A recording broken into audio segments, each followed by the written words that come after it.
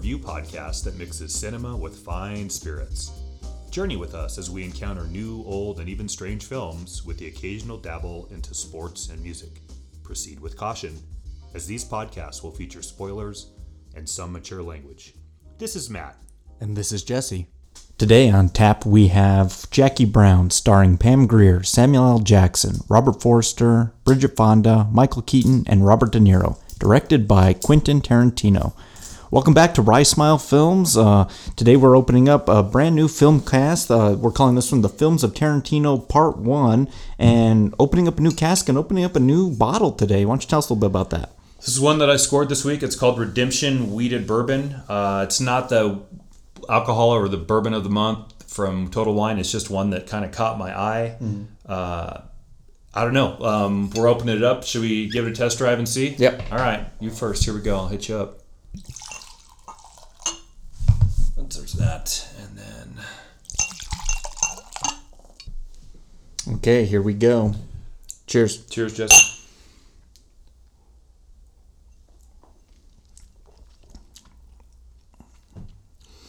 Ooh, man. That's interesting. That kind of hits you pretty hard up front and then kind of lingers for a bit. That's got a long back end. That's all the way in my nasal passage. That's nice. So yeah, Redemption, a blend of 51% corn, 46 winter wheat, and 4% malted barley aged in new oak charred barrels. Yeah, that has a good taste to it. We're drinking batch number 002. Yeah, so you can definitely taste the corn in that. I can definitely taste it. Certainly. Yeah, that's pretty good. I've never heard of Redemption, but bravo. Brand new entry into the whiskey cask for Rye Smile Films. Yeah, we haven't had a bad one yet. No, we haven't, yeah. So that's excellent. One of these times we have to slip up on one of our selections, but until then, I think we'll just reap the benefits of good whiskey. It might be fun one time to do a cask that's really bad films. Really bad. With really bad bourbon. We'll just want to, kill ourselves. That would be fun. Excellent. So today we're talking about Jackie Brown from 1997. This is Quentin Tarantino's follow-up to the hugely successful Pulp Fiction. And then I always find it interesting because this film's sandwiched in between that and Kill Bill, the two-part Kill Bill. But I'm excited to talk about the guy. I'm excited to talk about this film. And, this is all leading up to what he has coming out at the end of the month, Once Upon a Time in Hollywood, which I've mentioned before. This was the film I was most looking forward to seeing this year. And please, I need a winner. So let me ask you a question, because I know this was one of the ones that you were looking the most forward to, like you just mentioned. Go ahead. Summer's been bad, good setup. Yep. You put this on a tee for me. Yes. From the little bit that you've seen from the trailer, okay, are your hopes elevated or are they suppressed for how that movie's going to deliver? I think they're still stagnant, because I go into any Tarantino film kind of not knowing what to expect. And he's taking a very, classic Hollywood tale of 60s-ish Hollywood mixed with the whole Charles Manson, Sharon Tate. And I just don't know how that's all going to be intertwined. And so I don't know what to expect from that. But for anything, I think there's a few filmmakers making films today that when their films come out, they're very eventish. You kind of wait for them and they come and you have to go see them. At least that's how I feel about Tarantino. Ever since, I think Kill Bill, I've had to go see every one of his films in the theater just because he's so prolific about I'm only going to make 10 and whatever. But no, I think my expectations are kind of where they were at the beginning of the year. I'm excited with the cast that they have, but I just don't know which direction this story is going to go. I have the same take that you do. And I do agree with the event sort of films, mostly because he's really good at pacing them out. And then when you say I'm only going to do 10, which Once Upon a Time in Hollywood is number 9. Yep. Okay. Do you actually believe that he's only going to make 10 films? I don't. But okay, hold on. Yeah. So,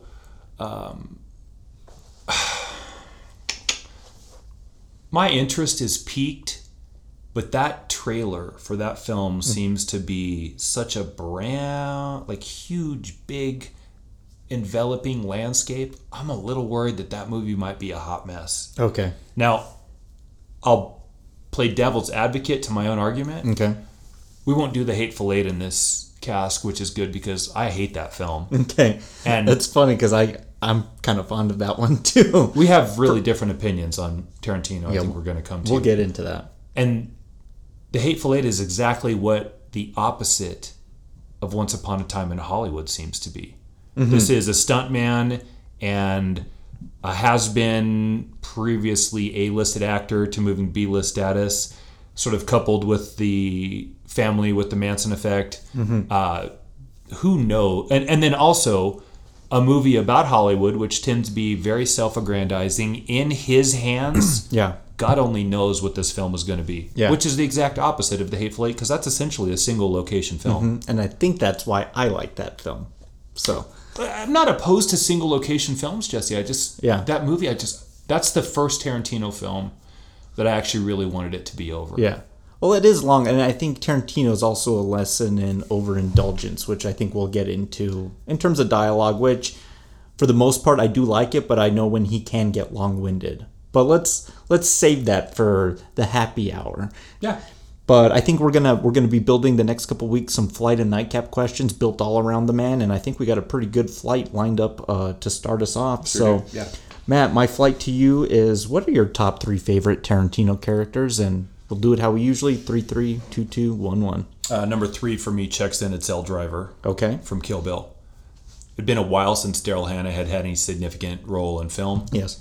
And watching her show up the way that he used her in both 1 and 2, I was quite fond of. Okay. That's one of my more memorable villains in all of cinematic history for me. I think she's remarkably terrifying. The whistle that accompanies her, the patch, the nurse's outfit.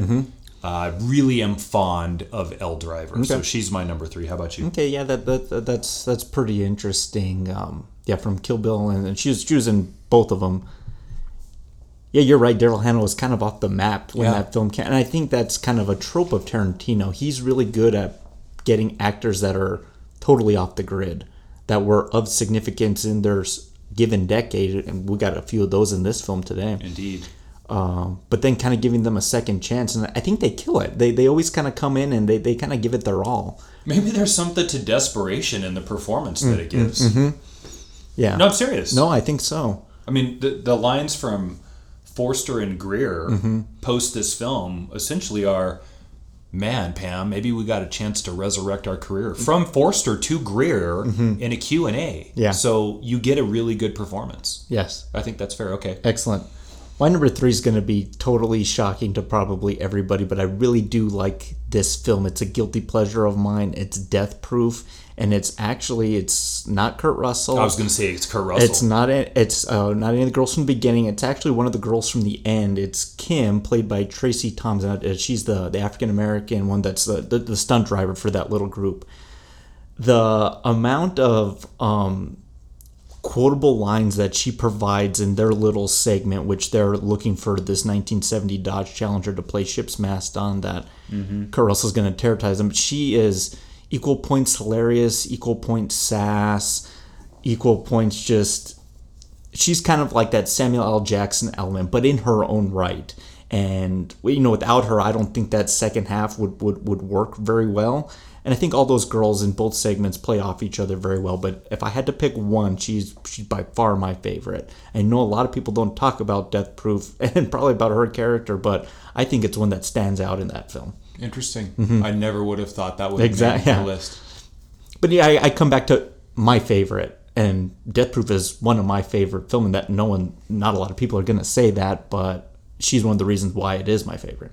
Well, I think part of that for you regarding Death Proof is the presence of Kurt Russell. For everybody out there, Jesse's a huge Kurt Russell fan. He's my all-time favorite actor. Okay. And then you like Tarantino, and it's in an interesting venue that he's presented. Yeah, that's right up your alley. Yeah. Of course you love that. Yeah.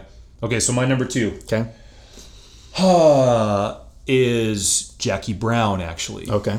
Pam Grier, to me, is a truly remarkable creature. Okay. I can't say that I have a ton of history with the blaxploitation of Foxy Brown and Coffee and such. I'm going to talk a little bit about that. I'm familiar with it. Yeah. And that's just out of my sort of scope of when I came to know film. But I just think that every time she's on the screen, and this is a success and a failure for me at sometimes in both this film, she's the largest presence by miles on there. And let's be frank about it. I think she's supposed to be. Yeah. The title of the movie we're covering today is Jackie Brown. And for everybody out there, if the title of the movie is the name of one of the characters, then the movie by default becomes a character study. I think Pam Grier is cast brilliantly. Yeah. And we're going to get into the music too, but it's literally suited like a custom fit suit on her. It's perfect. Yeah. And I just think she's really engaging. And I just find her to be immensely watchable and rewatchable in this film. And it's partly that she's attractive, and it's partly that she's also not in the same way we talk about Bette Davis and Kristen Ritter. Yeah. Yeah, it's a good one. My number 2. Excellent. Okay, number 2 for you. Number 2 for me, I'm actually going to Django Unchained with Dr. King Schultz, played by Christoph Waltz. Christoph Waltz and I would want to say Samuel L. Jackson, I think, were just tailor-made to read Tarantino's dialogue. It just comes off the tip of their tongue with such ease. And Dr. King Schultz is an interesting character, being that he's this former dentist, and he's got that ridiculous dentist buggy that he with the tooth that flops around. Yeah. But he's turned bounty hunter, and he frees Django, played by Jamie Foxx, in hopes of tracking down this very heavy plantation family, the Brittle brothers. And then through doing all of that, I think he strikes a very interesting partnership with him, saying, "Well, you've helped me. I'm going to help you get back your wife." And then they go on a total quest to Crazy Town, to Candyland. But I like his dry, wry sense of humor that he exudes in that character. And I just love Christoph Waltz in Tarantino's films. Hans Landa is hard for me to pick as my favorite character, as great a performance as I think that is too. Good choice. Yeah. This one's going to be a little on the nose. Okay. But I have to do it for much the same reason that Kurt Russell has an affinity for you. Yes. It's Bruce Willis for me. Okay. And it's Butch Coolidge in Pulp Fiction. Perfect. Of all of the sequences in that film, he is my number one. That's my favorite sequence in that movie. I think he portrays it well, and from the bit with Christopher Walken giving him the watch and that absolutely brilliant scene to the way he addresses the issue with his girlfriend, and then what he finds himself into, it's completely preposterous. Yes. But infinitely rewatchable. And I think it's that way because Bruce Willis kind of looks like the very gettable as far as throw the fight for the bookie mobster. He just fits the bill. Kind of washed up, living in some dingy hotel on the way out of town. I really like Bruce Willis. Yeah. So feel that sting, boy? That's pride fucking with you. Exactly. Yeah. Bring out the gimp. Yeah, that whole crazy scene. Like, there's scenes in Tarantino's films that, and that's one of them, where you're just you're on your path of your film, and then you just take a crazy 360, and you don't know how you got there, but you're oh my God, you're just watching it unfold. There's 2 other ones that were in play, just in passing, that I'm going to give you. Go ahead. Jules Winfield is obviously in play, but that's sort of the quintessential, or maybe Mr. Pink. Yeah. Those are sort of the quintessential Tarantino characters. Sure. So I sort of kicked that one to the curb. And the other one actually is Max Cherry in today's film. I really like Max Cherry. I do too. I like the name too. Fits, doesn't it? It does. It's sort of, as Jackie kind of, and this is, I don't mean to be perverse or obscene by this, but as Jackie kind of breaks him in this movie, Max Cherry sort of fits perfectly, if you catch my drift, because she kind of breaks him in, right? But we're going to spend plenty of time talking about Max here in a few minutes. So let me hear your number 1. My number 1, again, talking about, Tarantino plucking those actors that have just shit the can on their career and giving them that, ever so elusive second chance, which in Hollywood, you don't get a lot of those. So I'm going to probably give the actor who's given the best second chance, and then he also kind of squallered this one, and that's John Travolta's Vincent Vega in Pulp Fiction. My favorite bits in Pulp Fiction are the scenes that he's in. So there's 2 sequences. It's the scene of him and Marcellus Wallace's wife, Mia Wallace, when they go out on the date. And I could just listen to them talk for hours. And, the way that progresses, with the syringe and the overdose and all that. And then we get him a little more at the end there when they blow Marvin's head off in the car and they have to clean this mess up. And he's like, you must have hit a bump or something. I just shot Marvin in the face. He's just so ridiculous, but he's also kind of likable, but also hateable. And man, he's got some great lines. And that hair he has is so ridiculous. But no, I have to pick him. And I'm not a big John Travolta fan. No. I like him in films like Blowout. I really like De Palma's Blowout. And, there's a few others. But man, this one, for kind of a career that was probably kind of DOA, this is a good move for him, in my opinion. Travolta has had an interesting career, from Saturday Night Fever to Welcome Back, Kotter To Scientology. Well, and then, yeah, I think that plays into this. To Look Who's Talking, which is a voice actor as the baby. Bruce Willis? No, not Bruce Willis. John Travolta. Well, he's in it. Bruce Willis is the voice of the baby. Oh, no, John Travolta's in that film as Kirstie Alley second. Yes, yeah. To Michael, and then you get... Phenomenon? Yeah, some trash. Yep. And what's that alien film? Battlefield Earth? Might be one of the worst 5, 10 films of all time. That's the Scientology movie. That was written by L. Ron Hubbard. Right. So you get an interesting career, but for as bad as Travolta is sometimes, is also as really good as he is sometimes. I think a lot of people dismiss Saturday Night Fever because of the Bee Gees and the soundtrack. He's fucking awesome in that film. It's a great performance. That's actually a pretty good movie, I think, too. He can certainly dance. Yeah. Vinnie Barbarino is one of the most memorable characters of all time. Welcome back, Kotter. Yep. And then you get, like you said, some of the Michael stuff, and then resurrects him here with this film. Yeah. Only to watch him completely derail it again. Can you remember the last thing that you saw Travolta in that you liked? No. It seems strange to me that he's sort of gone the route of Johnny Depp, and what I mean by that is doing his best performances and costumes as a stage actor definitely. On screen. Whether it's Battlefield Earth or it's John Gotti. It's not even Travolta looking like Travolta. It's what gear can we put him in. Sure. And that being said, with a whole lot less ability than even drunk today's version of Johnny Depp has. Yeah, I think so. And so you just kill a career. Yeah.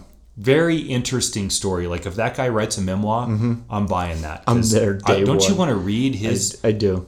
Being sued by all the masseuses that he's had sexual encounters with while on the massage table. Like, John Travolta is a freak, man. Yeah. But he's really good in that film. He's really good. My favorite.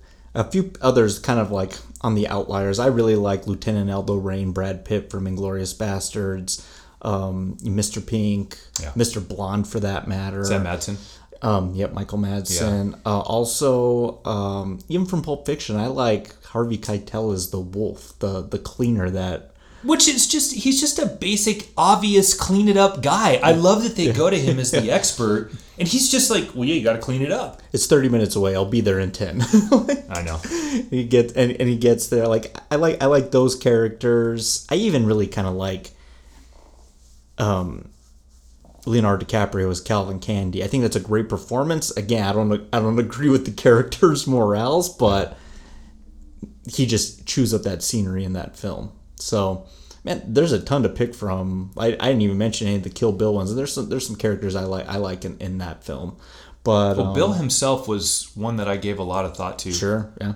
Whereas you don't like those films, I actually do like those films. Yeah. And I think the conversation that he has with the bride, who was also just out of my list of possibles on this, is fantastic. Definitely.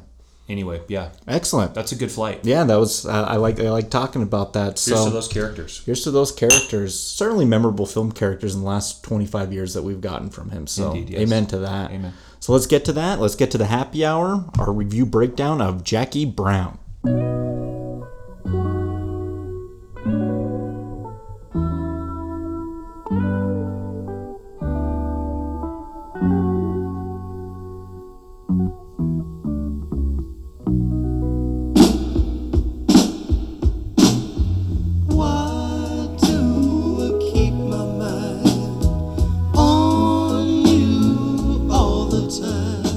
Jackie Brown opens up with a bit of an homage to the film The Graduate, with our character Jackie Brown arriving to work at Los Angeles International Airport to the tunes of Across 110th Street by Bobby Womack.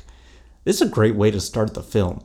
Kind of no dialogue, just action. We're just seeing her on that... I had a hard time naming this thing in the Graduate podcast, but she's on that roving walkway. Mm-hmm. People mover, there you go.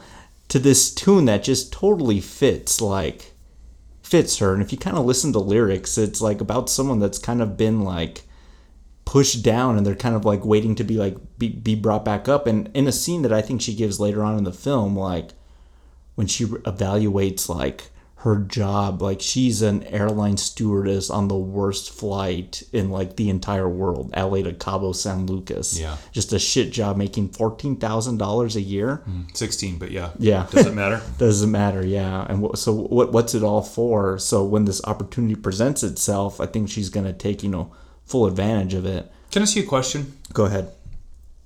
Do you think that 110th Street was found by Tarantino or used by Tarantino after he had written the character Jackie Brown, or was it now I know this is adapted from a novel. Sure, yeah. But do you think Jackie Brown inspired 110th Street, or do you think 110th Street inspired the character of Jackie Brown? No, Jackie Brown inspired the use of 110th Street. Okay. Yeah. I hope you're right, because it changes things for me in the film in a big way. Yeah. I think I'm siding with you on this one. Yeah. I think so. And if I look at, Tarantino's probably writing perspective, if this is an interesting vehicle for him just because it is his only film that has been adapted from another source. This is a book written by Elmore Leonard called Rum Punch. And 1988, I think. Yeah, and I did a little research on this. So after the huge success that was Pulp Fiction, him and his writing guy, Roger Avery, actually acquired the rights to 3 of these books, Rum Punch being one of them. And he had no intention of making this. He was going to do one of the other ones. And then he went back and reread it and was like, well, maybe there's something here. Because the character in the book isn't Jackie Brown, it's Jackie Burke.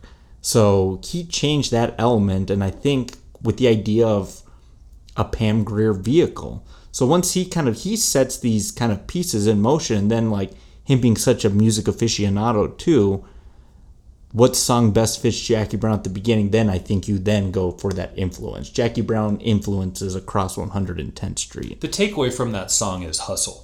You're going to have to hustle. And boy, does she hustle at the end of it. Well, that's the whole film. Yeah. Is the hustle. So back to what we said in the flight, or what I said in the flight. The title of the film is Jackie Brown, so it's going to be a character breakdown or a character piece. We want to see a change in the character from beginning to end. And at the beginning of the film, she's hustler because she's running money back across the border for Sam Jackson. Yeah. And at the end of the film, she's clearly not doing that. We'll get into the breakdown of early Jackie Brown versus later Jackie Brown and talk about that character arc, I hope. I think it's interesting, and as we're talking right now, I watched this, like, before we did this week. Yeah. I watched this movie twice. Okay. And we'll get into that too, why. Okay. I still am not 100% certain Okay. how I feel about that arc. Okay. It's her character, and that's why I said in the flight, I think she makes my list of top 3, is perplexing to me, both good and bad. Yeah. Pam Grier's perfect for this role.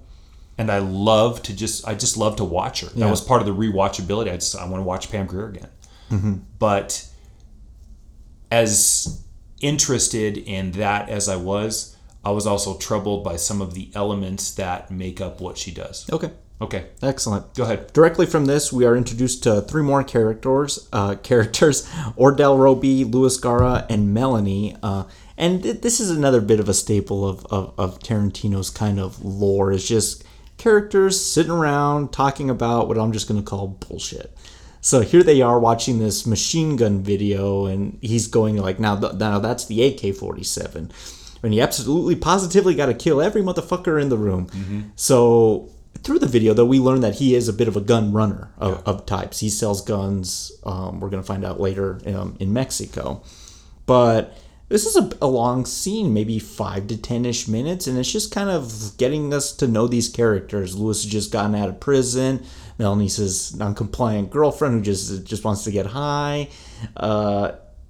Do you like this type of thing in a Tarantino film, Matt? Because this is something like, I honestly, for me, I could watch this for hours. Like just kind of the character just kind of going back and forth. And I know in a film that kind of tends to bog it down, but more times than not, I'm usually willing to give Tarantino a pass for things like this. Not everybody, but he's up there. I'm reminded of Orson Welles and M. Night Shyamalan. Okay. And that's the success of what breaks you in and then trying to repeat that. From Citizen Kane to The Magnificent Ambersons to The Sixth Sense and the twist ending to Unbreakable to the success of Reservoir Dogs and and I find it to be really brilliant writing, breakdown of Like a Virgin. Yeah. As these gangsters are sitting around this table discussing the merits of that song regarding Madonna. Yeah. It's his greatest gift. It's also his greatest curse, too. biggest hurdle. Yeah. He does it again in Pulp Fiction with the Royale with cheese. Now, it's not necessarily right off the bat, but we'll have these sort of tangential dialogue bits that are intended to give you some insight into the characters. The takeaway from Reservoir Dogs with that Like a Virgin bit is these characters are pretty smart. Yeah. Because that's a pretty smart conversation. And also a little bit reckless. That's the final conversation you have before you go to this very bloody caper that you're about to pull off. Yeah, exactly. I would ask you in this film, as with Odell Roby, thank you, is talking to Lewis. Two things are present to me. One is Lewis is essentially comatose the whole film. Like, he just barely says anything. He just sits there. Yes. Matter of fact, Odell kind of even jumps his ass a couple of times about that. Yeah. And it's almost a little too on the nose about what Odell does to be speaking about what it is that he does in that manner. The brilliance is defining the character and something not related to the character. Okay. He runs guns and he's breaking down the use of guns. So I guess that's a really long answer to no. I don't particularly think that's great writing. Okay. I wish they'd just get on with it at that point. But let me ask you this, Matt. It's the fruit of his own poison tree he's indulged in way too far. I'm going to sling it right back at you because go. you more so than myself are a fan of television shows. Like, you get to watch more than I do. And TV does this. Oh, no. I know where you're going. Yeah. All the time. Right. So does that... I know you have 13 episodes to really stretch out, and they're two totally different mediums, but you have about enough content for 8. Yeah, right? It's kind of the same thing. Okay, so yes, very fair. Yeah. But then I'll give it back to you in this. Yeah.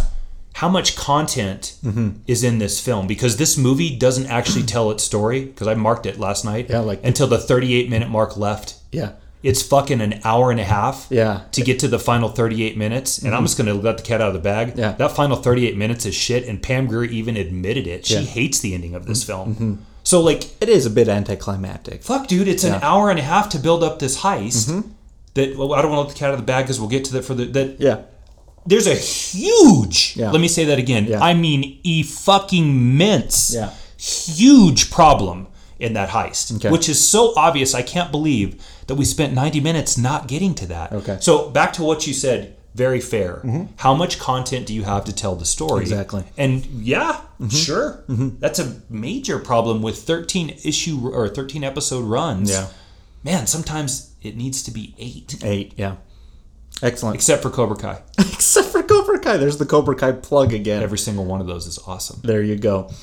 So, this is interesting. So Odell Roby and Louis Gar are actually some Elmore Leonard staples. I'd like to take a little moment to talk about him for just a second. For everybody out there, for Jesse, so you know about Jesse on this, he's a huge Elmore Leonard fan. Yeah. So you're getting sage advice here from Gospel Tongues about Elmore Leonard. So there you go. Enlighten our listeners, my friend. So I can honestly see where Tarantino got a lot of his ideas and prose was from reading these books. Sure. Now, Matt, I had you read one called Swag one time. I mean, when you sit down and open these books and you start reading these characters and how they just kind of go on, it's like watching one of these films. Like, it's like verbatim. Yeah. They talk like the characters. They act like the characters. If I could sum up his films, it's like a bunch of gangsters doing a bunch of gangster shit. Yeah. To quote Pulp Fiction. And the characters cross-pollinate. Like Tarantino's like films. Like Tarantino has brand like names and foods and things that show up across all his films. Well, Leonard did that too with a lot of his characters. Lewis and Ordell show up in another book. The one you blew my mind with the Ray Nicolette story. Mm-hmm, yes. Go ahead. So Ray Nicolette later on in this film is played by Michael Keaton. He's works for the ATF.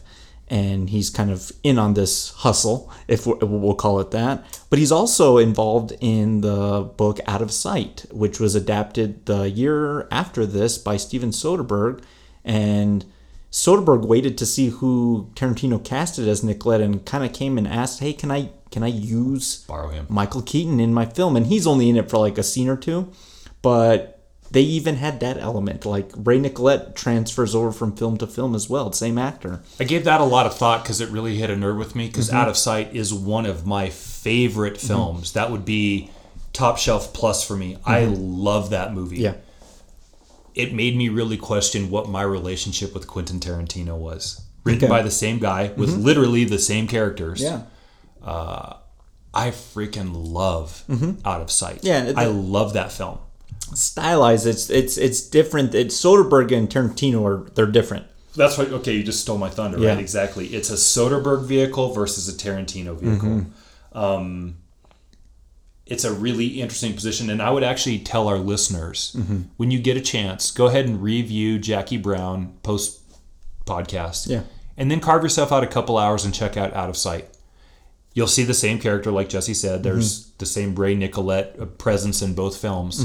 But the handling of the material is so stylized per each of the two directors. Yeah. Man, it's what made the 90s for me. Yeah. Next to, I won't even call it a decade, but the decade, the period that you and I both love, like 66 through like 74. Yeah. Like that's our favorite, both of us, that's our favorite period. Yeah. That's number 2 for me because of that. Because of films, some filmmakers like that. Just that. Yeah. Yeah, so please take the time to check those films out, everybody. You won't be disappointed. Definitely. So yeah, Leonard's a bit of an interesting guy, and Get Shorty, and he had that show Justified, like that's based on his books. A lot of stuff from the 70s that's just kind of no nonsense, but like we really like Swag, and I would love to adapt that film, Matt, into a screenplay, but we can't because you know who owns the rights to it? Brian Dennehy, of all people. Like that's crazy. Yeah, mull that one over for a bit. But if you want more of the Tarantino flair, definitely check out some of his books. But let's talk about Tarantino a little bit before we get into a little bit more of the story. Like, I think he's definitely an interesting character. He's very bizarre, but he's always gone on record saying, I didn't go to film school, I went to the films. And he worked in a video store, and he was very much a film student as much as, Matt and I are. Just watching film after film and kind of like breaking it down, everything from young to old to contemporary, and vice versa, and horror and Western and things like that. His favorite film of all time is The Good, the Bad, and the Ugly. It's a pretty good one there. But again, like, what Hollywood comes down to, it's who you know. Like, look, a lot of people go to these prestigious USC and UCLA film schools, and they like can't even like get a job doing what they went to school for. Isn't that right, Matt? Like, a lot of them are like waiters at the restaurants. I'd say go to California Pizza Kitchen and you'll find 25 people that have a degree from USC in film. Yeah, it's a very frustrating process, and it totally boils down to that idea of it's all who you know. So Tarantino, it's how he got in. He at a party met Lawrence Bender, and later down the road met Roger Avery, and these became his future collaborators. They helped get his screenplays, off the ground. The first big one being I think it was the late 80s. His first paid gig was to write From Dusk Till Dawn. That was his first like paid kind of gig, and that film didn't happen until like 94, 95. But he owes a lot. I got screwed on True Romance. Basically, sold that script for $10,000. So yeah, he wrote True Romance and Natural Born Killers, and those were spec screenplays that got sold to studios that were made by other directors. There's a pretty interesting story about True Romance too, regarding Tarantino and the production company, which is him down to his last destitute dime, having to sell this property for way below SAG prices. And then the movie gets made and he hits it and shows up and punches the producer in the face. I don't think that's Lawrence Bender. And I actually have a bit of a history with Bender Spink as well. Okay. Interned there for a couple weeks, reading for them for a time, about the time that History of Violence had been out. Lawrence Bender's a pretty stand-up guy from the little bit that I know of him. Yeah. But essentially, Tarantino has to give up this property for pennies on what the industry standard is.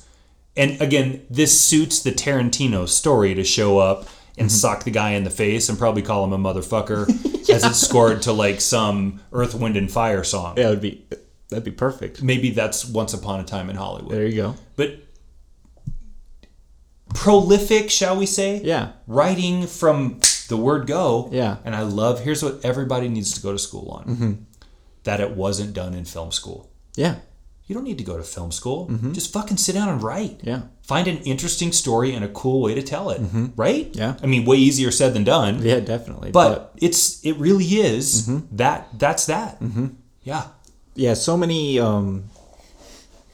like you said, like there's so many just different ways into the industry, but the big one is who you know, and he found these guys. He also owes a lot to Harvey Keitel, who bankrolled a lot to fund Reservoir Dogs, and he was in it, Mr. White. So yeah, he owes a lot to that man too. Yeah. And paid him back fairly. Yeah, he's been in a few of his movies. He was the Wolf. I love that character. And right. Yeah, so Tarantino's got some tropes that I would like to discuss really quickly, and these are things you're going to find in just like any of his films. Like there's that auteur theory that like when you're watching a filmmaker's film like a Hitchcock, you know you're watching Hitchcock. When you watch De Palma, even, I know I'm watching Brian De Palma, as much as he's kind of ripping off Hitchcock. That's this theory of this, they call it the auteur theory. Tarantino fits into that, and so I listed a few of his things. Graphic, stylized violence, almost bordering on, I want to say, cartoonish. Yeah. Well, Kill Bill. Yeah, over the scene against the crazy 88. Crazy 8s or 88s or whatever the hell that is, yes. The use of nonlinear story structure. Maybe not so much in this film, but in other films, yes. And the use of title cards, which that's one of my favorite things that he does, especially when he goes like chapter 1, chapter 2. It's almost like I'm reading a book. Yeah. Dark sense of humor.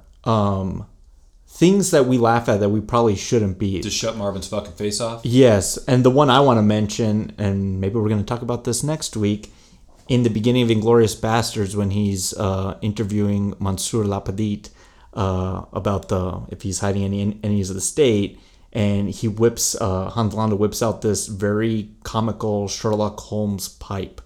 It's a comedic image, but the circumstances it's being used in is not comedic in the slightest. Well, look, we mentioned it too. I know it's not presented in a humorous way, but even the discussion about Like a Virgin and the context that it's happening has an element of comedy. Definitely. Yeah. There's no way that conversation breaks out. Yeah. Like, I'd be as likely to hear breakdown of Gloria Steinem in the men's sauna at the gym as I would that conversation that's occurring. There's a comedic element Definitely. to that. But smartly delivered. Very smartly. Here's the key. When he can restrain it a little bit. A little bit, yeah. Yeah, okay. His use of music. I would argue his soundtracks are all time. Sure. All of them. Yep. Like they picking songs that maybe you've heard of, but I think picking a lot of songs that people haven't heard of. And then they're forever synonymous with these films. How do you watch Pulp Fiction and you hear Chuck Berry's You Never Can Tell and not think of Uma Thurman and John Travolta dancing? It's impossible now. Fake products that travel through the films, the Red Apples, the Big Kahuna Burger, the Acuna Boys, Tex-Mex that's in this film. The dialogue itself is very unique. If you look at a Steven Spielberg, they're not talking in that film the way they talk in this one. Recurring actors, Samuel L. Jackson, Tim Roth, Kurt Russell. We're getting Brad Pitt and Leonardo DiCaprio again for a second time. And one that's just kind of just serve as trunk shots. He really loves, and in this film too, opening up the trunk and showing the characters like looking from above it. Like that's just it shows up in so many of his films. But yeah, watch any Tarantino film, you're gonna be able to check off a lot of those off your list. He's mentioned the influence of Vanishing Point in his career. Mm-hmm. And I can't think of how many people watched Vanishing Point in the history of film that didn't dissect or discover the brilliance in that movie that he was able to clearly internalize and build a philosophical approach in film from. It wasn't just Vanishing Point, but it's that, man, it's almost the same period of film that you and I talk about so much. I think it's like 1970. It is The Last Picture Show. It is Vanishing Point. Mm-hmm. It is Midnight Cowboy. It is that era of film Yep. that he's able to somehow internalize, digest, and then regurgitate in a philosophical vision that is... You know it now, like right now. Yeah. Like De Palma, sure. Yeah. Fincher now, Shyamalan now, Nolan now, Yep. Tarantino. I could even snap fast enough. Yes. You know. Yeah. That's just how he rolls. Oh, what is this? What the fuck is this, Hey, huh? hey, now that ain't got nothing to do with you. I carry that all the time. You been talking to them police too much. Oh, the police didn't try and strangle my ass. Oh, come on, girl. You know I was just playing with Oh, you. I ain't playing with you. I'ma unload both of these motherfuckers if you don't do what I tell you to do. You understand what I'm saying? Jackie, stop acting crazy. Do you understand what the fuck I'm Yeah, saying? woman, damn. Now sit your ass down on that sofa. See? Police start fucking with your mind. They start pitting black against black. That's how they do. You know, been doing it since the beginning. Shut your raggedy ass up and sit the fuck down. And put your hands behind your head. Come on, it's getting silly now. Oh, silly? You want to see some motherfucking silly? If I have to tell you to shut up one more time, I'm gonna shut you up. I just came over here to talk to you. To talk? The way I see it, you and me got one motherfucking thing to talk about. One thing. And that's what you are willing to do for me. So we pick it up with Ordell Roby going to a bail bondsman, Max Cherry, and he's going to bail out a friend of his, Beaumont Livingston, who's, stuck in prison, and he's afraid he's going to kind of rat him out. So he's got to get him out of there as soon as possible.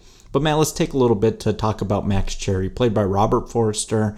And I've only associate Robert Forster with two movies. It's this one, and I don't know if you've ever seen it, but there's a film from the early 80s called Alligator. Mm-hmm. This mutant alligator in the Chicago sewers that's gigantic. It's a monster movie. Mm-hmm. It's B-movie schlock, but I love it. He was a bit of a B-movie actor, much like Pam Grier, kind of in this 70s kind of grungy, grindhousey, crimey, blaxploitation movement. Yeah.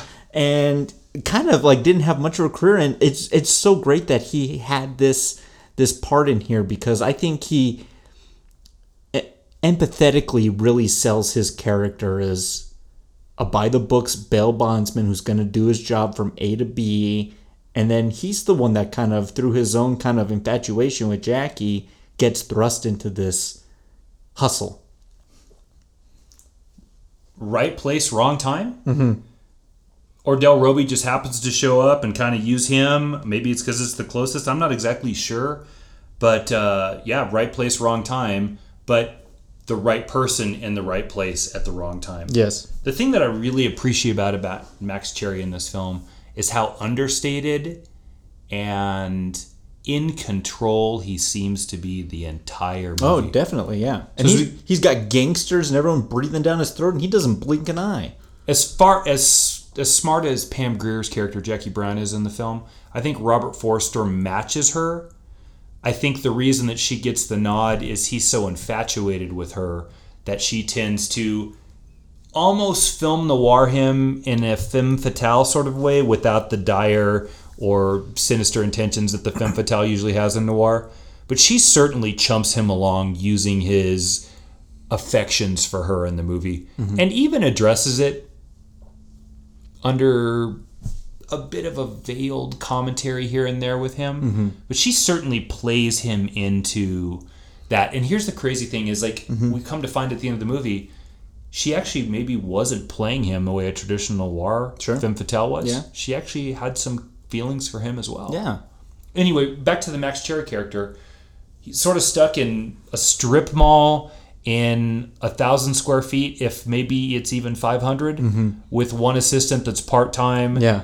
And this guy who is the dude that you would, pass at Baskin-Robbins and forget about is so far ahead. Doesn't he look like the guy that you're sitting behind in line at Baskin-Robbins? Definitely. The guy that you eating vanilla ice cream, or maybe Cherry's Jubilee because it's like a Friday night. Yeah. Very understated, brilliantly understated. It almost makes me wonder, why did we miss Robert Forster? Yeah. What could have been? Yeah, definitely. So from here we go to... Can I say one more thing that's really interesting about Robert Forster? Sure, go ahead. He makes an appearance in a show in 2003 and 2004 based on an Elmore Leonard character with Carla Gugino called Karen Sisko. Oh, yes. Karen Sisko is the Jennifer Lopez character from Out of Sight. It shows the listeners out there, I'm trying to expand the listeners' knowledge of Elmore Leonard and just how far his expanse reached without them really knowing it. And here's the really weird thing about him. For as successful as he was, it's also as unrecognizable contemporarily as most of his stuff is. And can I say just real quick, an expanse I think that has yet to be fully tapped. I just don't know if it's ever been done. Like, I don't know why people didn't see Out of Sight. Yeah. Clooney and Lopez at the height of their power. It's sexy, it's funny. Don Cheadle, it's really smart. Like, it's a brilliant film. And no one saw it. I don't know why. Maybe release date? I'm not sure. Sure. I don't know. But he wrote like 50 plus novels and westerns. Do you know what western he did write? No. 3:10 to Yuma. Are you kidding me? He wrote the original story of 3:10 to Yuma? That's Elmore You can't be Leonard. serious. No, I'm serious. Wow. Okay, people, go get your selection of Elmore Leonard and get going. I had no idea, Jesse. You just blew my mind. Wow, good for you. Look at the research. Excellent. Yeah, there we go. Hashtag backstudy. Hashtag, there we go. But, Ordell goes immediately to kill Beaumont because he just can't trust him at this point. He's going to blow his whole gun running operation, kills him in the trunk. We get the trunk shot that I mentioned earlier. And then immediately to Lewis and tells him, look, we got to dispose of this body. I got a $500,000 in Cabo that I need to find a way to get up here. And then that's how we find out that Jackie's involved with this, because we're back to Jackie at her job, coming back from one of her laborious trips to Cabo, and we get her stopped by LAPD and ATF. Ray Nicolette, played by Michael Keaton, and they plant some drugs in her bag on top of everything else. So she goes to prison, or is about to go to before she gets bailed out. Yeah. Yeah. Yeah, it's perfect. I have nothing to add. Go, keep going. Yeah. So then again, this is where we bring the Max Cherry thing full circle. Ordell goes to him. I need $10,000 for her. $10,000 seems a little high for that. Well, he agrees to go pick her up. I don't exactly know the duties of a bail bondsman, but he's gonna go pick her up from prison and take her home. Can I ask you a question? Go ahead. Stop you Go for a ahead. second. Did you ever think in the watching of this movie that should have been the opening scene in this film? Ordell showing up with Max Cherry to have the discussion about how brothers sometimes need $10,000 and the unfair practices of the police. Because I would argue to you right now in this moment, This is where the film starts. and that's a better depiction, yes, and that's a better depiction of Ordell Roby's character, fast talking, quick on his feet, angling, than the gun running bit with Robert De Niro is. And here's why. He has a willing participant in the conversation. I got to backtrack one more quick thing because I just asked you a question, then let me throw this in there. Yeah, go ahead. Robert Forster was nominated for Best Supporting Actor in this film. Probably way past the time that he should have been nominated. Yeah. Just look at his filmography on IMDb, people, and you can see the stuff that he did. It's mostly really forgettable. But anyway, what about that? Is that where the movie should start? I don't know. Like, now that you mention it, that does sound like a better natural starting place for the nexus of the story, because this is maybe what we call the inciting incident.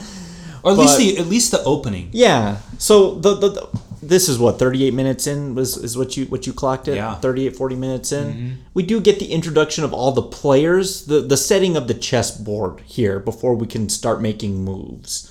Is that the right move? I don't know, maybe not.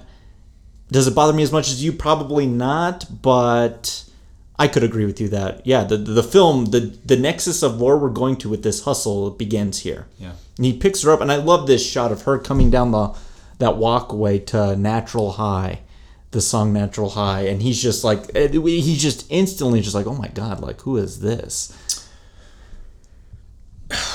You know, the more I think about this now, the opening with Jackie Brown and the graduate bit you were talking about to Natural High isn't the beginning of her story either. Yeah. It's when she gets popped in the parking lot by Ray Nicolette with the money. So I almost wonder if either one of those two could be a better starting point, what the hell's that? Starting point than where we actually begin. It could be, but if no one's gonna, like, again, here, Tarantino, after Pulp Fiction, you'd most definitely have... Exactly. Who's going to put him in check at that point? You have carte blanche on whatever Right. you want to put in your screenplay. Exactly. Who's going to tell you, no, start the film at the 40-minute mark? No, it's fair. Yeah. So we kind of get this, and they kind of get to know each other a little bit. I always like that red, dingy lighting in that whatever nightclub or that restaurant they went into. I just associate that with the 90s. Like, there's a restaurant. Not Vertigo? Not Vertigo, but like just the dingy leather, low-lighted types of lounges. Like, that's like so 90s to me. Like, maybe it's just because my grandfather took me to some of those. I just associate that with the 90s. This won't make sense to anybody that's not proper 505 in the queue. Yeah. It reminds me of Paul's Monterey Inn. Oh, perfect. Yeah. Doesn't it? It does. You could walk into Paul's Monterey Inn and literally smell the smoke from the 1970s caked into the carpet on the wall. I don't know. And then you wouldn't be able to see anything in front of you because the lighting was left to your little candle on your table. Dude, to Paul's Monterey Inn, Yeah. the place that I spent many a breakfast or a birthday dinner at. Paul's Monterey Inn. God bless that place. But yeah, that's like straight out of like this film. Yeah. So she goes home. Ordell's kind of coming to pay her a visit. And he's going to put her out. Like, Yep. It's the Beaumont situation. He can't trust her, and this is where we get the Jackie. This is where we get the Jackie that we are going to associate, with this film. Is this kind of this really intense? She's not going to take any more shit after this prison stint, and she turns the tables on him. And this is where we kind of get running with the plot here. Is we're gonna get this money back from Cabo, and this is how we're gonna do it. I gotta be able to I'm gonna go talk to the feds, and I like this. Let's see where you kind of fall in. I don't know where Jackie's intentions lie the first time watching this. Whether she's really trying to help Ordell because she doesn't want to be killed. Does she really want to help the feds because they can like help get her off the books? Or does she really want to help Max because she's taken an infatuation to Max as well? I don't know who she's trying to help out because she's telling everybody everything at this point. And you don't really know because the movie is presented from so many different angles and so many partial stories and conversations that we don't hear. Yeah. This is the part of the film I like the most. Is this what they call like the trial run of the heist? Because what they end up doing, and this is just classic Elmore Leonard, is they end up just telling too many people their business. He tells Lewis about it, and Lewis is just like zombieing his way there until like Mr. Three Pump Chump like gives Melanie 3 minutes of hell. But then they If even. Yeah. 3 Pump Chump. Yeah. 2 Pump Pete. Yeah, there you go. And now they want a piece of the action. So what Tarantino's good at is presenting a scenario and then just like screwing it up as much as possible with the characters and their involvement. So you asked me, and I'll give you what I think works best for me. Okay. I do think that she has a loyalty to Robert Forster, the Max Cherry character, but not until later in the movie. I think when she first is challenged by Ordell and he shows up with bad intentions, she is doing everything in her power to not die in that moment. And that's part of the arc that Jackie presents to me in this film, is how she goes from essentially pawn to puppet master by the time the movie's done. We see her grow up, mature, and have to increase the capacity to hustle at a higher level as the movie moves on. Stakes go up, her being one step ahead of those that wish to do her ill harm. Yeah. Also, the stakes goes up on that as well, so she's got to turn it up. This one goes to 11. She's got to turn it up. Yeah. Now she finds a willing participant in Robert Forster, and she does repay him. Like, she doesn't fuck him. Yeah. Over. Yeah. She doesn't lie to him, and she makes that very clear at the end of the film. And I'm pretty sure at the end of the film, if he would say yes, that they would go together, and they would be together. Yeah. Again, that's also part of the perplexing bit to me at the end of the movie. But I think Jackie's angling for Jackie through the first third of the film.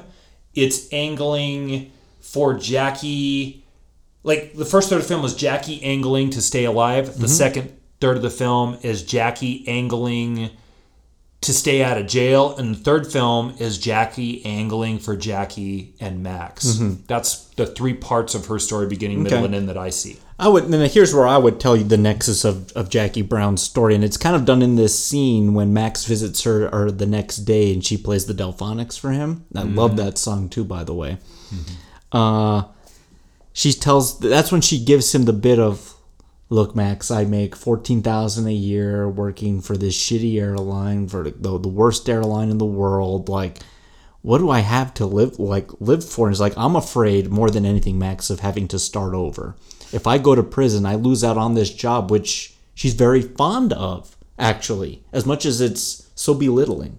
Provided her something better than what she might have come from. Yeah. Even in this Chantate apartment that she lives in, it's better than maybe where she came. And that goes back to the song, 110th Street. Okay, keep going. Sorry to interrupt. Yeah. Her fear is, I go to prison for how this is going to play out, and I have to start that over. I won't even have that. I'm that much lower than that job. And man, by film's end, to go from that, and we see that from the hustle to the terminal to this moment now, to how she's going to make it work for herself, to the way she essentially drives off, I don't want to be so eloquent, but into the sunset with the money to do this new life. Like, she's past having to start over. So you've just iterated what I asked you earlier, and I think that you're in the same place I am. Is the movie about Jackie Brown, or is the movie about 110th Street? Because the fact that that's her serenade song as she drives off into the sunset is sort of the eulogy on what was. Yeah. But is that song driving her character arc, or is she driving her character arc scored with that song? I think when we get done, do me a favor, please, when we get done tonight, I just want you to go back and just listen to the lyrics, the words of Womack's lyrics in that 110th Street, and tell me, because you're at the same place, even though you didn't say it the same way, where I am right now. Yeah. Yeah, I don't know how I feel about that. But I don't think a character can define a song. I think that the song helps portray the characters. Unless the song was the inspiration for the character. And I'm not being hard on that. That's the entire Graduate, in a sense. Yeah. At least for us, the viewer. Sure. That's why I said this film is perplexing to me in that regard. Yeah. It makes it really interesting, and we could have a discussion about that and break down that song with the moments of the nexus or quintessential moments in her character. And this would be a circular debate we would never come to any conclusion on. Okay. I just think it's worth pondering. As Tarantino was familiar with that song, did it drive Jackie, or did Rum Punch drive Jackie? Okay. Well, let's get right to it. Let's get to the shining jewel of the film, which they've been building to, which is actually this heist. So let's break down how this heist is going to play out. Okay. So Jackie's going to bring back the $500,000, and they're going to make an exchange. Originally, they're going to exchange with someone else, but that's not going to play out. So Jackie's going to bring this money back, and they're going to meet up at the local mall, whatever mall that is. And they're going to go into the dressing room and make an exchange through the dressing room. And it's at this moment where Jackie's going to kind of, do a bit of a switcheroo on herself. Okay, so hold on. Let's pump the brake for 1 second. Go ahead, because there's two trials. There is the initial one to teach Ray Nicolette how the money exchange goes down. Yeah. and then the second one, which is how it's supposed to go and how it doesn't. Now, this is in the screenwriting world, the setup and the payoff. Yeah. So we've been an hour 15 of setup to another setup, which is here's how we exchange the money. And the ATF watches the exchange happen between this very country, I think her name is Simone, or is that Shimon? Exchange that has a twist in it at the end that Robert Forster sees, Max Cherry, that the girl that they thought was going to get it actually gets it, but there's another element with the same bag that could actually be the third wheel or the third spoke in the wheel to pull the greatest turn on the ATF, and they get the money. Yep. So they watch this go off seamlessly, except for the fact that Odell Roby sees Max Cherry there just by chance, because he just happens to be there on the day watching a movie. Wait, no, yeah. The trial run just happens to be there. Yeah. That's really interesting. Has Jackie been behind the scenes pulling the strings and setting it up so that he would be there to see how it works? Or is it just this sort of conspicuous moment where, like, serendipitously it just happened? Yeah.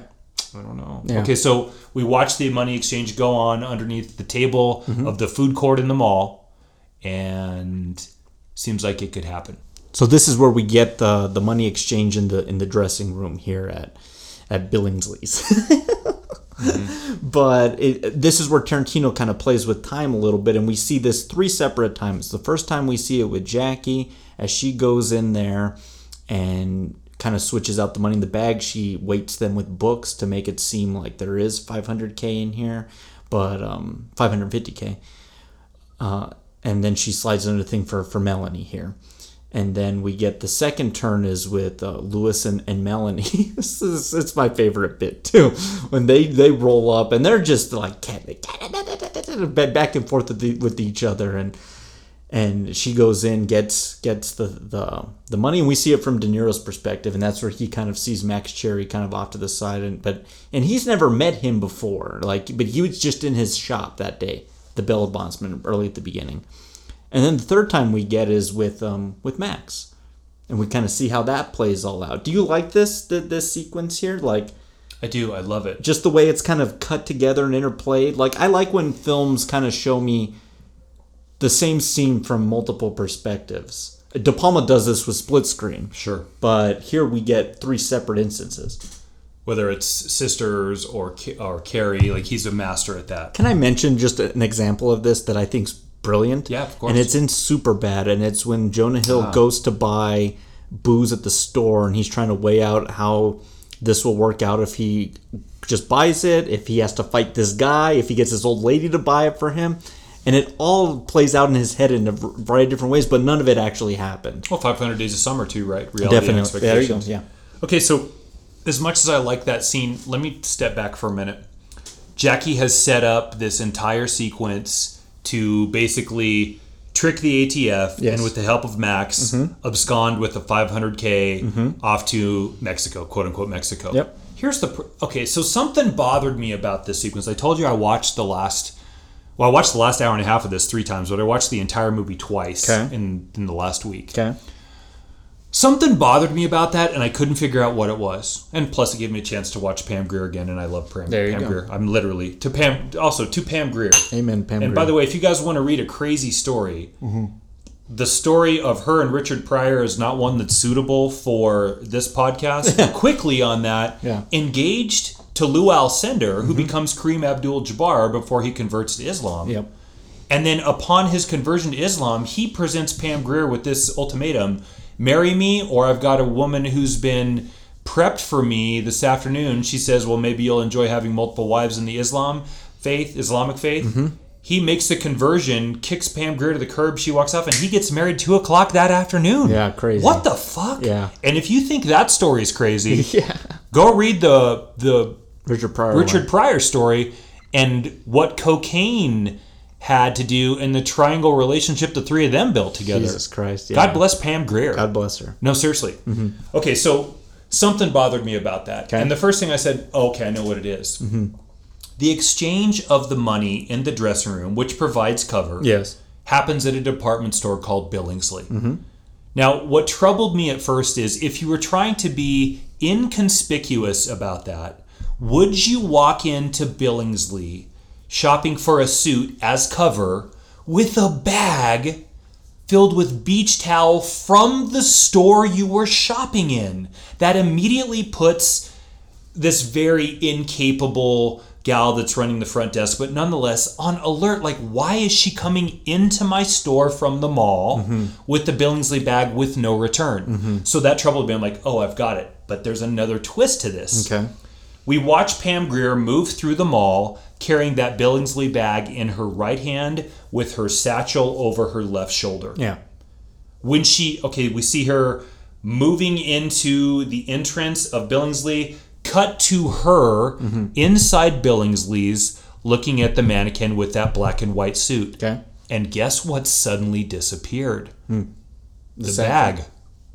The Billingsley bag. Tarantino forgot to shoot it. And I hate to be that, oh, well, in this scene there's 4 bullets and in this scene there's 3. Yeah. Like, I hate that because people make mistakes in film. Yeah. But if you're going to spend 90 plus minutes prepping me in setup for the exchange of this bag, then by God, you better fucking have the bag in her hand when she walks into the store and it's just gone, which is probably an oversight. Back to what I said, if she shows up in Billingsley as the puppet master who's pulling all the strings, that has all the angles figured out, you wouldn't walk into that store with a department bag from the place you're shopping as you enter. Yeah. And look at it, Jesse, when I watched it 5-6 times. She's standing there in front of the mannequin with the satchel over her left shoulder, and her legs are slightly scissored, staggered, and in her right hand is nothing. The bag's just disappeared. Then we go back into the dressing room, and lo and behold, the bag is back. Brother, I got to tell you, again, with what I just said, I hate the little minutia this and that, but it's what the whole entire film is about. Yeah. About this bag. And it's gone. But then reappears? That is a huge, huge problem. Yeah. For you, though. I maybe for the story. Yeah. How do you miss that? Yeah, that's 3-0. The guy's throwing nothing close to the strike zone. The bases are loaded. You need to walk in, run to get out of the game, and you foul out on a bad ball that you fouled off in the 9th inning in foul territory in first base. The only comeuppance I can give to that would be that Tarantino's making allusions to that grindhousey type of thing where they were just made such on the cheap type of films where the boom would show in the thing, but I agree. I totally agree with that. Yeah. And me and my wife had a pretty good debate about this last night too. Got pretty fiery. If you're gonna spend that much time setting it up, you can't miss on that. Yeah. You have to find a way, either through diligence, to not forget that the bag is in her hand, or do something else so that you can make the bag not be this red light that alerts the people to something's going on. Yeah. It doesn't even need to be a Billingsley bag. Yeah. It can be a version of the satchel that she has on her shoulder. They don't necessarily need the Billingsley bag. Yeah. I don't know why they chose that. Like, when we get done, you're going to go back and watch that, and you're going to say, holy shit. Because it kills. It doesn't kill it for me, this though. exchange. It doesn't kill it for me. It's a huge breaking point for me. Okay. So we finally get that. Lewis and Melanie take off with what they think is the money, but they got the book bag this time. And again, that kind of the two cats fighting, and he just guns her in the parking lot and just kind of takes off. I was like, oh, it was right here, right where I parked it. He picks up Ordell and kind of goes through. It's like, yeah, there was the whole thing and everything, and I had to shoot her. You shot Melanie? Like, oh my God. And then he finds that the bag is filled with $50,000 in essentially books. Like just paperback books. Don't you wish the books in there had been Elmore Leonard books, though? Would that have been 2 on the nose? No. Okay. I thought about that when at least 1 or 2. When I was watching it, I was like Rum Punch has got to be in that bag. Yeah, that would have been interesting. Because it's like Harlequin romance shit. Yeah, just like, Danielle Steele books. My mom used to read those. Okay. They're good. Yeah. So he does that, and then just through just kind of how that plays out, he's like, well, Jesus, well, they're trying to screw me probably. Ordell Robbie is just in total panic mode right now, and so he's like, I got to kill this guy now. Like, everything is just coming apart at the seams, and then here comes Max Sherry, and they're the ones that make off with the real money. Right. Yeah.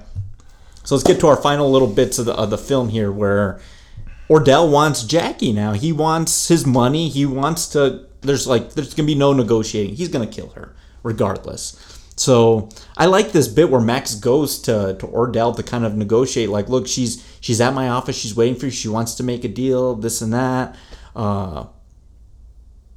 It's a good move for Max. It's kind of where we see, Max kind of like being a part of this part of the plan for them. And, they take this back to his office. And I guess maybe this is where I kind of don't like how the film ends a little bit.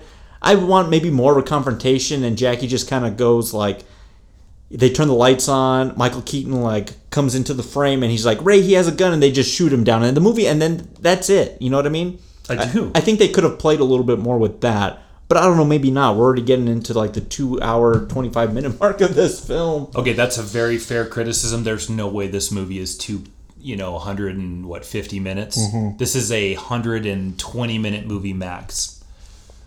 I don't know. Mm-hmm. Okay, so I said it earlier. I'm getting myself confused here. No, go ahead. The last 40 minutes of this movie for me are complete shit.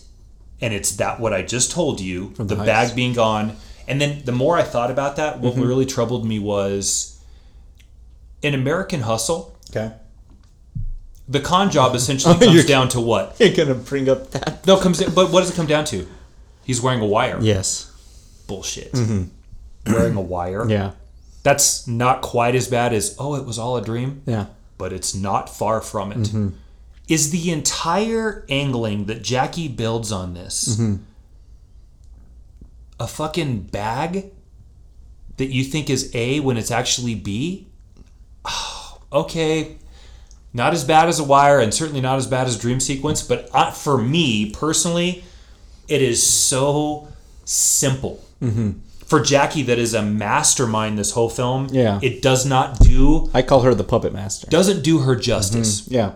Now, there's some other elements in there, but it comes down to, they can't see because we're in the dressing room. Mm-hmm. So give me the other bag and I'll give you this bag. Yeah. And then, what I just said, that little tirade that I just went on about the bag not even being there. Yeah. Okay, so strike 1 and 2 like this. Mm-hmm. And this is after, I think it's 135 minutes, an hour and 35 minutes into this film. Mm-hmm. Okay, so then everything that you said occurs, shakes out, and then Jackie somehow at the end of this film, we see her make a call or take a call from Ordell Robbie after Robert Forster has said, hey, I'm going to bring you back your $10,000. Yes. And Ordell says, look, dude, I know she has the money. He's figured it out. And Max drives Ordell back to Cherry Bail Bonds. Mm-hmm. Jackie's sitting in the dark, and she's practiced pulling the gun out of the drawer and capping his ass the minute he walks in, and it's just too slow, and she fumbles with it, and it's just not going to play. Yeah.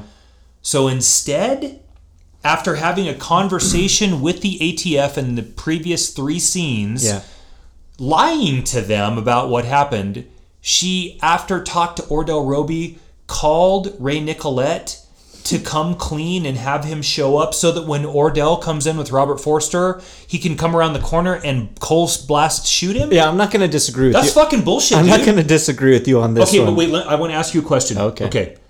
If it's taken 2 hours to get to that ending... Yeah, no, it's not satisfying. It's not. I've always liked... To me, the high point is this high spit because I like the interplay between all the characters and then the juxtaposition of time. But... I want the payoff to like how that's going to play out, and I never get that with this film. No, like first time watching it, this time watching it, whenever I've watched it, it's just Jackie needs to angle this, so that she screws the ATF because Ray Nicolette is not likable in this movie, and he's not likable in Out of Sight either. To where her and Max have a chance at the end. Because Max has been good. So like if she's ahead of them as the puppet master. And then loyal to Max, Jackie Brown might be one of my favorite characters in film Yeah. ever. I mean, up there with Piper Laurie in The Hustle. Like, literally, like, up in that, and you know how rare that status is for me. Yeah, and I don't know how the writing or the creation of this screenplay or the book, and I don't know if it ends kind of the same way, but I don't know how they kind of ended up on her not killing him and kind of this way. Why does she go straight? I don't know. Matt, it's never worked for me either. To me, like this film needed an ending that wasn't this, and that's kind of that for me. So perplexing is what I've said now for the third time in this. This is what's perplexing to me. Tarantino takes absolute deliberate processes to build up the setup and the payoff of the money exchange, despite the fact that I think it doesn't work because he fucking misses the most obvious thing, which is that bag bit that I went over. What in this film that is as deliberate as it is, which is a no hurry to be done and a character study,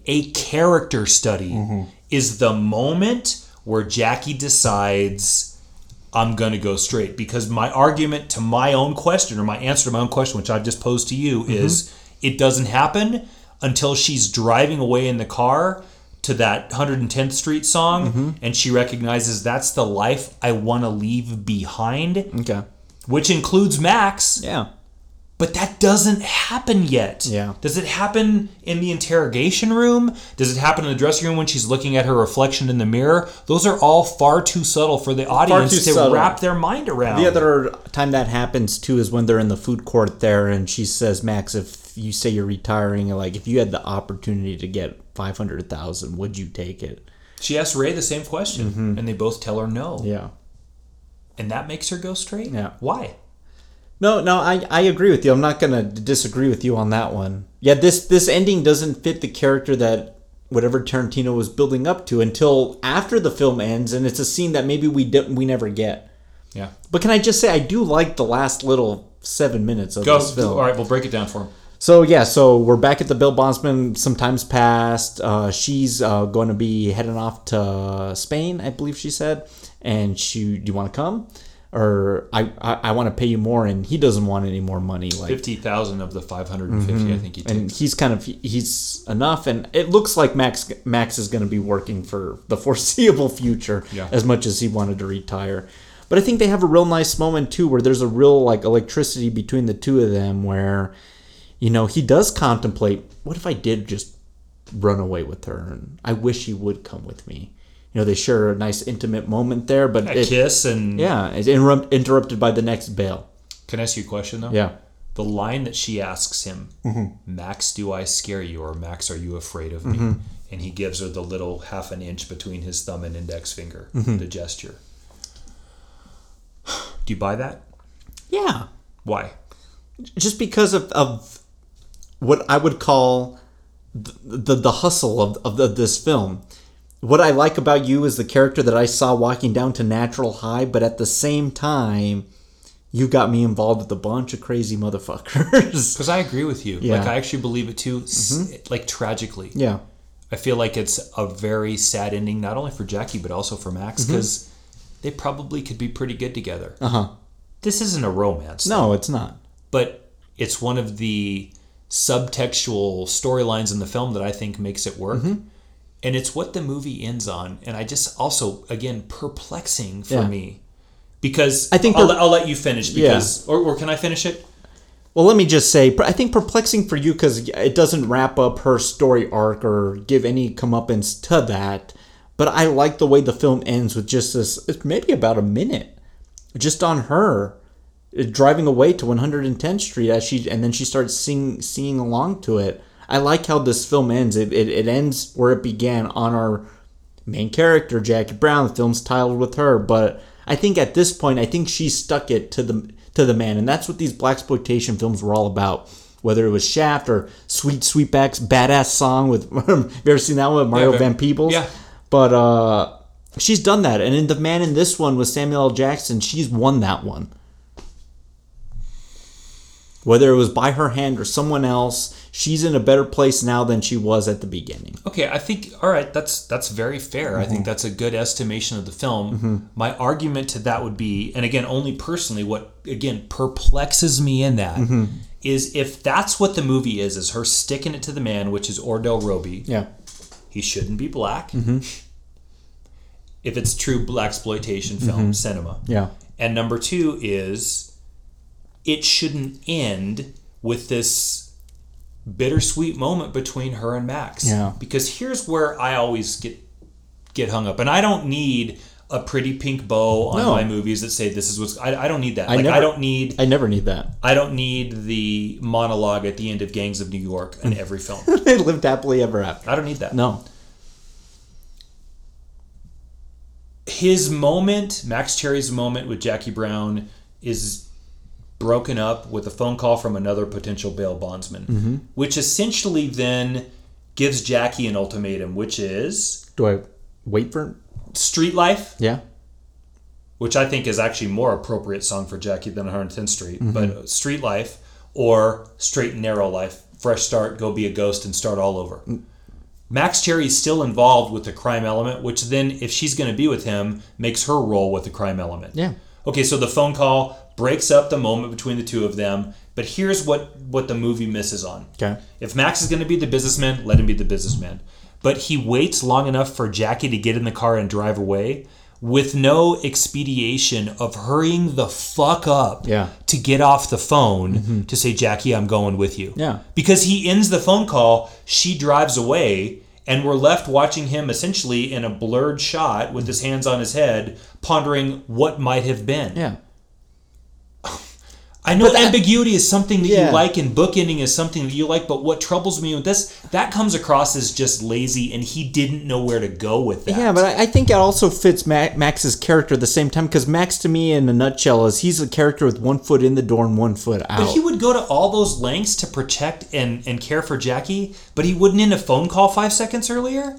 I don't know. That, again, perplexing to me. Because I think he doesn't kind of want to leave that world as much as he wants out of that and wants that mysterious life with the girl that scares him this much. I don't think that works for him either. I know, but then, okay, so another perplexing moment then is the moment between him and her and the first money exchange in the mall when he tells her that he's going to hang it up, that he's ready to be retired. Yeah. I'm trying, man. I'm trying. That's why I watched it 2 more times. 3 times this week. I'm trying. Yeah. I just can't get there. Good thing the film ends here. No, not a good thing. Yeah. Give me like a fucking 2 hours and 10 minutes. Let's put another 15 You in. want a 3-hour film? I don't know. I don't want Red and Andy on the beach and Say Wataneo, but I want something pretty goddamn close to it. Yeah. I don't know if I want that. Jackie deserves a better ending. Yeah. And Max is a better ending. So does he. I think I get it when she's walking away. I think I get what she's been aiming for this whole time. Okay. Let's leave it at that. Fair enough. I think we disagree on that one. Okay, excellent. Okay, good. So let's rate this film. So we got Rock Gut, we got Well, Call, Single Barrel, and Top Shelf. I would call Redemption Bourbon right now a single barrel. I think we got a very special one here. Yeah. But where's Jackie Brown falling on this spectrum for you, Matt? You want me to go first, or you want to go first? You go first. This is crazy because it has 2 characters that I absolutely adore in this film, Max Cherry and Jackie Brown. This movie is barely well for me. Okay. 3 times through, I am so frustrated and perplexed with Tarantino's lack of ability to deliver on a story that he set me up in 2+ hours for. And when Pam Grier, and you guys can find the article online, to come out and say any of these endings would have been better than what this guy shot, and she's on set with the guy, then it's close to... I can't give it rock gut, and I want so bad to like this film. Yeah. Because I liked it initially. And then, like I told you, there was something about that scene that was off, and the more and more I broke it down. And again, not to be like, oh, well, in this scene, his fingernail is painted, and this, like... Oh, that's bullshit. Fuck all that. Yeah. But it's important in the money exchange that he gets that right. And he doesn't. And then... That money's like the MacGuffin of this film. The last 40 minutes of this film, for me, fall apart. The ending's terrible. Ray Nicolette shoots Ordell, and it's... I hate it. It's... Is it your least favorite Tarantino film? No. Okay. It's not. All right. Fair enough. I'm so apologetic in that rating. I want it to be better. Yeah. Because literally, Jesse. Yeah. I love Robert Forster. I love them. I love Pam Grier in this film. Yeah. All right. Excellent. Go ahead. I'm gonna fall in. I think you and I and times past have like tiered directors, like filmographies, like Hitchcock, like he's got like that top tier, and there's like 5 films there, and then there's like a bunch of 4-star, and then there's everything else. And then there's Topaz. There's Topaz. Right. And Frenzy. Yeah. Right. I think Tarantino has the same thing. Yeah. So like his top tier is like, I'm not going to mention what it is because we'll get into that. But to me, Jackie Brown's a bottom tier Tarantino film, a 4-star Tarantino film. So I'm going to go single barrel here, primarily because you know single barrel, not even call. No, I'll go single barrel. I like this film. I like that sequence in the middle. As much as it frustrates you, I can let the bygones be bygones in that instance, because I like the playing of time and the exchange and how it kind of manipulates all these different characters and people that they've spent a good amount of time setting up. And I'm an Elmore Leonard guy. This is just like classic. This is like classic scenario for him. This kind of like money exchange, characters that all want a piece of the action, but they're all just going to fuck up the action at the same time. Mm-hmm. I like that. I love the performances. I love this soundtrack. Yeah, as do I. I love the cinematography, which, you know, we don't spend not nearly enough time talking about the aesthetics of filmmaking, which are definitely part of it, but there's a lot of great, brilliant shots in this. Oh, he's celebrating Pam Grier in this film, in every shot that he takes. And I think he's really good at that, celebrating the actors, but also celebrating the films that he's paying homage to. The Graduate, blaxploitation cinema, things like that. It's not my favorite Tarantino film, but I think it's just one that... But damn, you still gave it top shelf. No, Single barrel. Single barrel. I think people should see it because I think it just gets forgotten in his filmography, you know, because it's kind of sandwiched in between those 2 films there. Yeah, it is tough. Like it's the follow up to the masterpiece. Exactly, and that's Unbreakable there. Or Magnificent Ambersons. To an extent, right, yeah. Yes. And you know, and when they're heisting in this film, I really like it, and I don't think we get enough of that in cinema anymore. Okay. Like that's just a genre that's like non-existent, very much the way of the Western and the musical. I don't disagree. We both like crime drama. We Yeah. both really, whether it be my noir or your noir, we both are fans of that. So again, I'm with in agreement. Exactly. So yeah, I think there's things to like about it. Again, I gravitate towards other Tarantino films if I'm gonna pop one in to watch on a Sunday afternoon, but I think there's things to like about this one, and a lot of it I think just stems from just, you know, the kind of the setting of the pieces. I call it the chessboard, Tarantino's chessboard in this film. Okay. In the dark, holding my stun gun. The whole house smells of cat pee. And after a couple of hours, I think, what am I doing this? It's 19 years of this shit, and I make up my mind. That's it. I'm not sure you answered my question, Max. Which one? If you had the chance, unemployed now, to walk away with $500,000, would you take it? All right, so let's roll out here with a nightcap. And today's nightcap is actually keeping it in the Tarantino universe here. You know, this film has a lot of really great songs, from Natural High to 110th Street to Didn't You Blow My Mind That Way. Like, there's some great music in this film. Or there's also that Sissy Strut by The Meters, which that's that, it's like that like bass line. Very, very funk and soul. But again, the blaxploitation film movement was all about kind of introducing that type of music and having that be prominent in those films. That's in this film as well. So my nightcap to you, Matt, is what is your favorite Quentin Tarantino soundtrack? Well, it's this one, despite the fact that I've kind of killed this film. I have to say one thing. Go ahead. It's the most loved film in my entire bourbon library of films. Because I think you gave Spider-Man last week.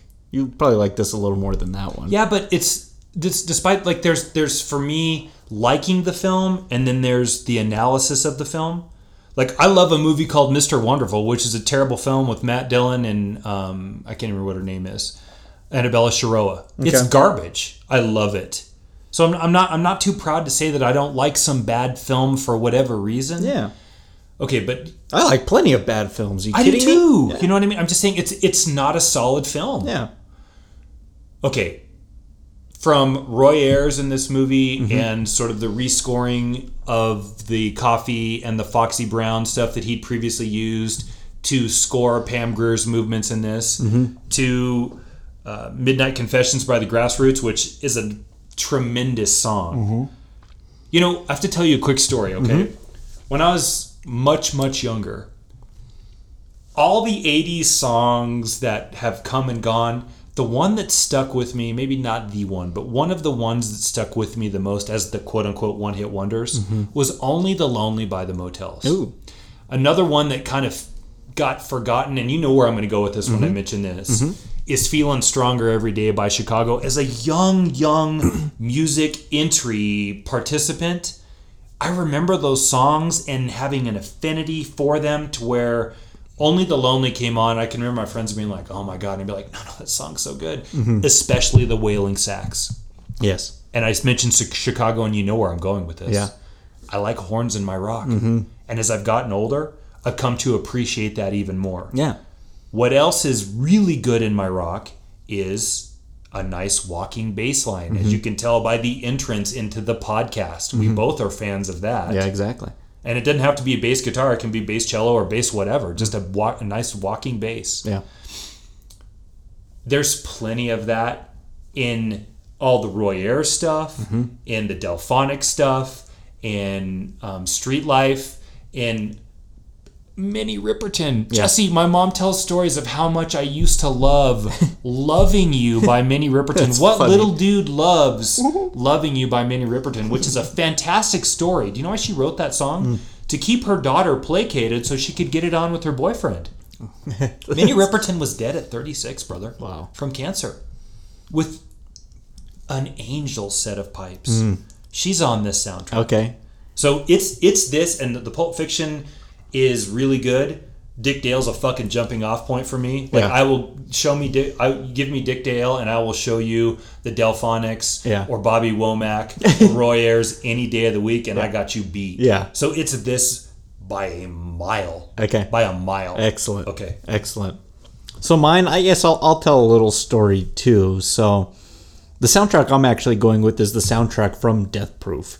And my cinematic experience watching Death Proof, which if those of you who didn't go see it in the theaters in April of 2007, you missed out because it was a double feature bill with Planet Terror and that with fake trailers and the whole shebang for like 3 hours and 45 minutes you were in the theater. It was kind of insane. Yeah. But man, I had such a blast watching that, and I just ate up all of both of those films. But the music from this film just always really sticks with me. You got songs like a cover of Baby It's You by Smith, using cues from Ennio Morricone, Dario Argento soundtracks, Jeepster by T-Rex. You know I really love T-Rex. Yep. Down in Mexico by The Coasters. Hold Tight by Dave D, Dozy Beaky, Mick, and Titch, and they do a whole little bit on that in the film. Yeah. Riot in Thunder Alley. I mean, it's a lot of like surf type-ish music with soundtrack music, with ballads, with just kind of music that propels a car film. And that's what Death Proof is. It's like, it's the Vanishing Point, Grindhouse film that Tarantino was trying to replicate. Sure. So I have those songs on a playlist in my Spotify, my go-to. Like, I love listening to the songs from that film. But man, like that's a good one. I almost did Reservoir Dogs because you start that film out with Little Green Bag and man, you're off to the races. Like, between that and Coconut by Harry Nilsson and Stuck in the Middle with You by Steeler's Wheel. Yep. You have K-Billy Super Sounds of the City. You have this like ghost DJ DJing your film. That's a good one too. I kind of really like the Kill Bill Volume 1 soundtrack as well. They use a cue in that film. You'll know it, Matt. It's whenever someone like opens... It's whenever the bride sees something and you just see her stare and it goes... There's like an alarm. Yeah, it's Ironside. It's the theme to Ironside by Quincy Jones from the show with Perry Mason. I love it. I thought about that one too. But just great music. It's something I actually look forward to, and it's probably what I'm most looking forward to with Once Upon a Time in Hollywood is what songs is he going to pick from that era of that time to show in that film. So let me ask you a question. Okay. We don't have as many entries on both sides. Okay. But who's better? Okay. James Gunn in Guardians or Tarantino in his filmography. Tarantino for now. Gun's close though, isn't it? Gun has some good songs. That use of Father and Son by Cat Stevens in Volume 2 was so perfect. Oh yeah. But I want to see more of it before I could give like a definitive like comparison. Tarantino's been doing this for 25 years. They both sort of hinge on the same thing to me, which is mining songs from an era that was bastardized by disco and later on like even a little bit of hair metal. Yeah. They found stuff and that I think it's important. Like they're almost like that had been undergroundish but quality underground. Yeah, they're like almost like music historians within their films. Fair. They're shining light on songs that I think are great that no one's heard of. Yeah. And that's an art in of itself. Mm-hmm. Well, excellent, Look, awesome. to that, and it's not a Tarantino thing, but Brandy is one of the greatest, to me. By Looking Glass? By one of the top 5 Yeah. greatest one-hit wonders ever. That song is brilliant. Yeah. And the way it's used in that film with the guy you love, Kurt Russell, he's the closest thing to rivaling, I think, Tarantino. Cameron Crowe at times, I would especially say Singles, has some moments, but he's the JV to both of their Los Angeles Lakers in the Kobe Shaq era. Yeah. There you hate go. that era. I love that reference. Go Spurs. Excellent. Well, this has been a fun episode. It's been interesting to kind of go back and forth on like what we've both thought of this film, but maybe we're going to have a little bit of that coming up next week. We've had a fan voted episode for next week. We had a great turnout actually, and it was very close. I'm actually surprised by this. Yeah. So next week we're actually going to be covering from 2009 Inglourious Bastards.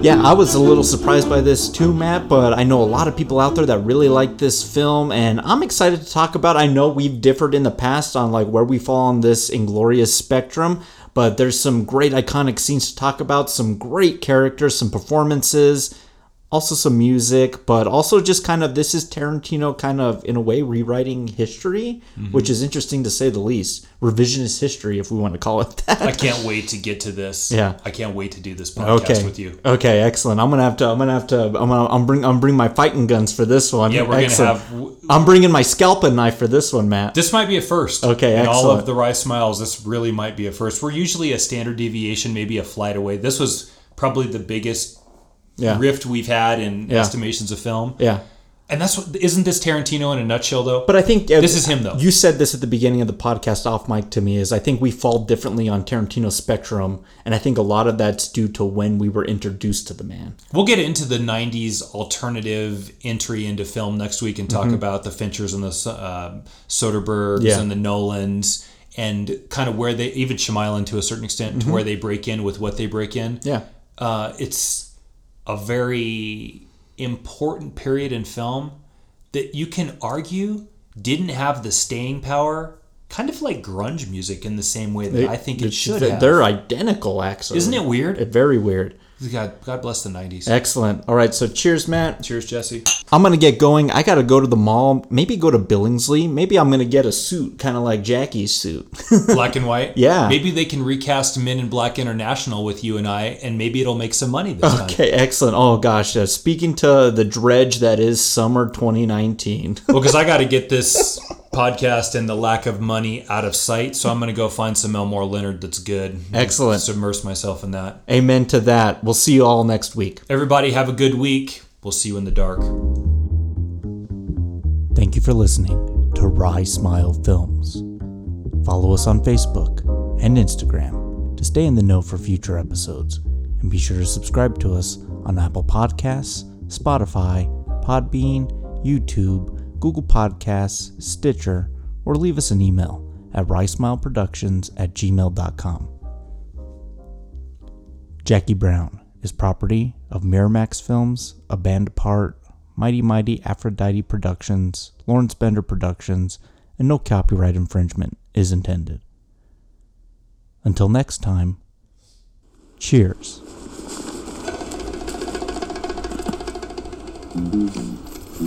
Louis. What? Where's the rest of it? How much is there? I don't know, maybe 40, shit, maybe less.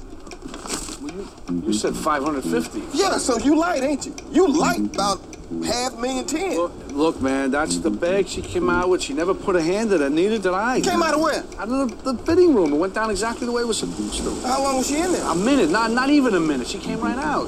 Oh, she telling me the truth. Listen, I swear to fucking God, man, I swear on my life, she came out with that fucking bag and I took it from her. And then what? And that was it. We went to the parking lot. Well, you shot her. That's right. Louis, if you're Melanie in a room somewhere with $500,000, I worked my ass off to get waiting for you. Fuck you for asking me that. Hey, I know the bitch tried to set me up. Fuck you, She man. didn't ask you. Fuck you, brother. How could you fucking ask me that?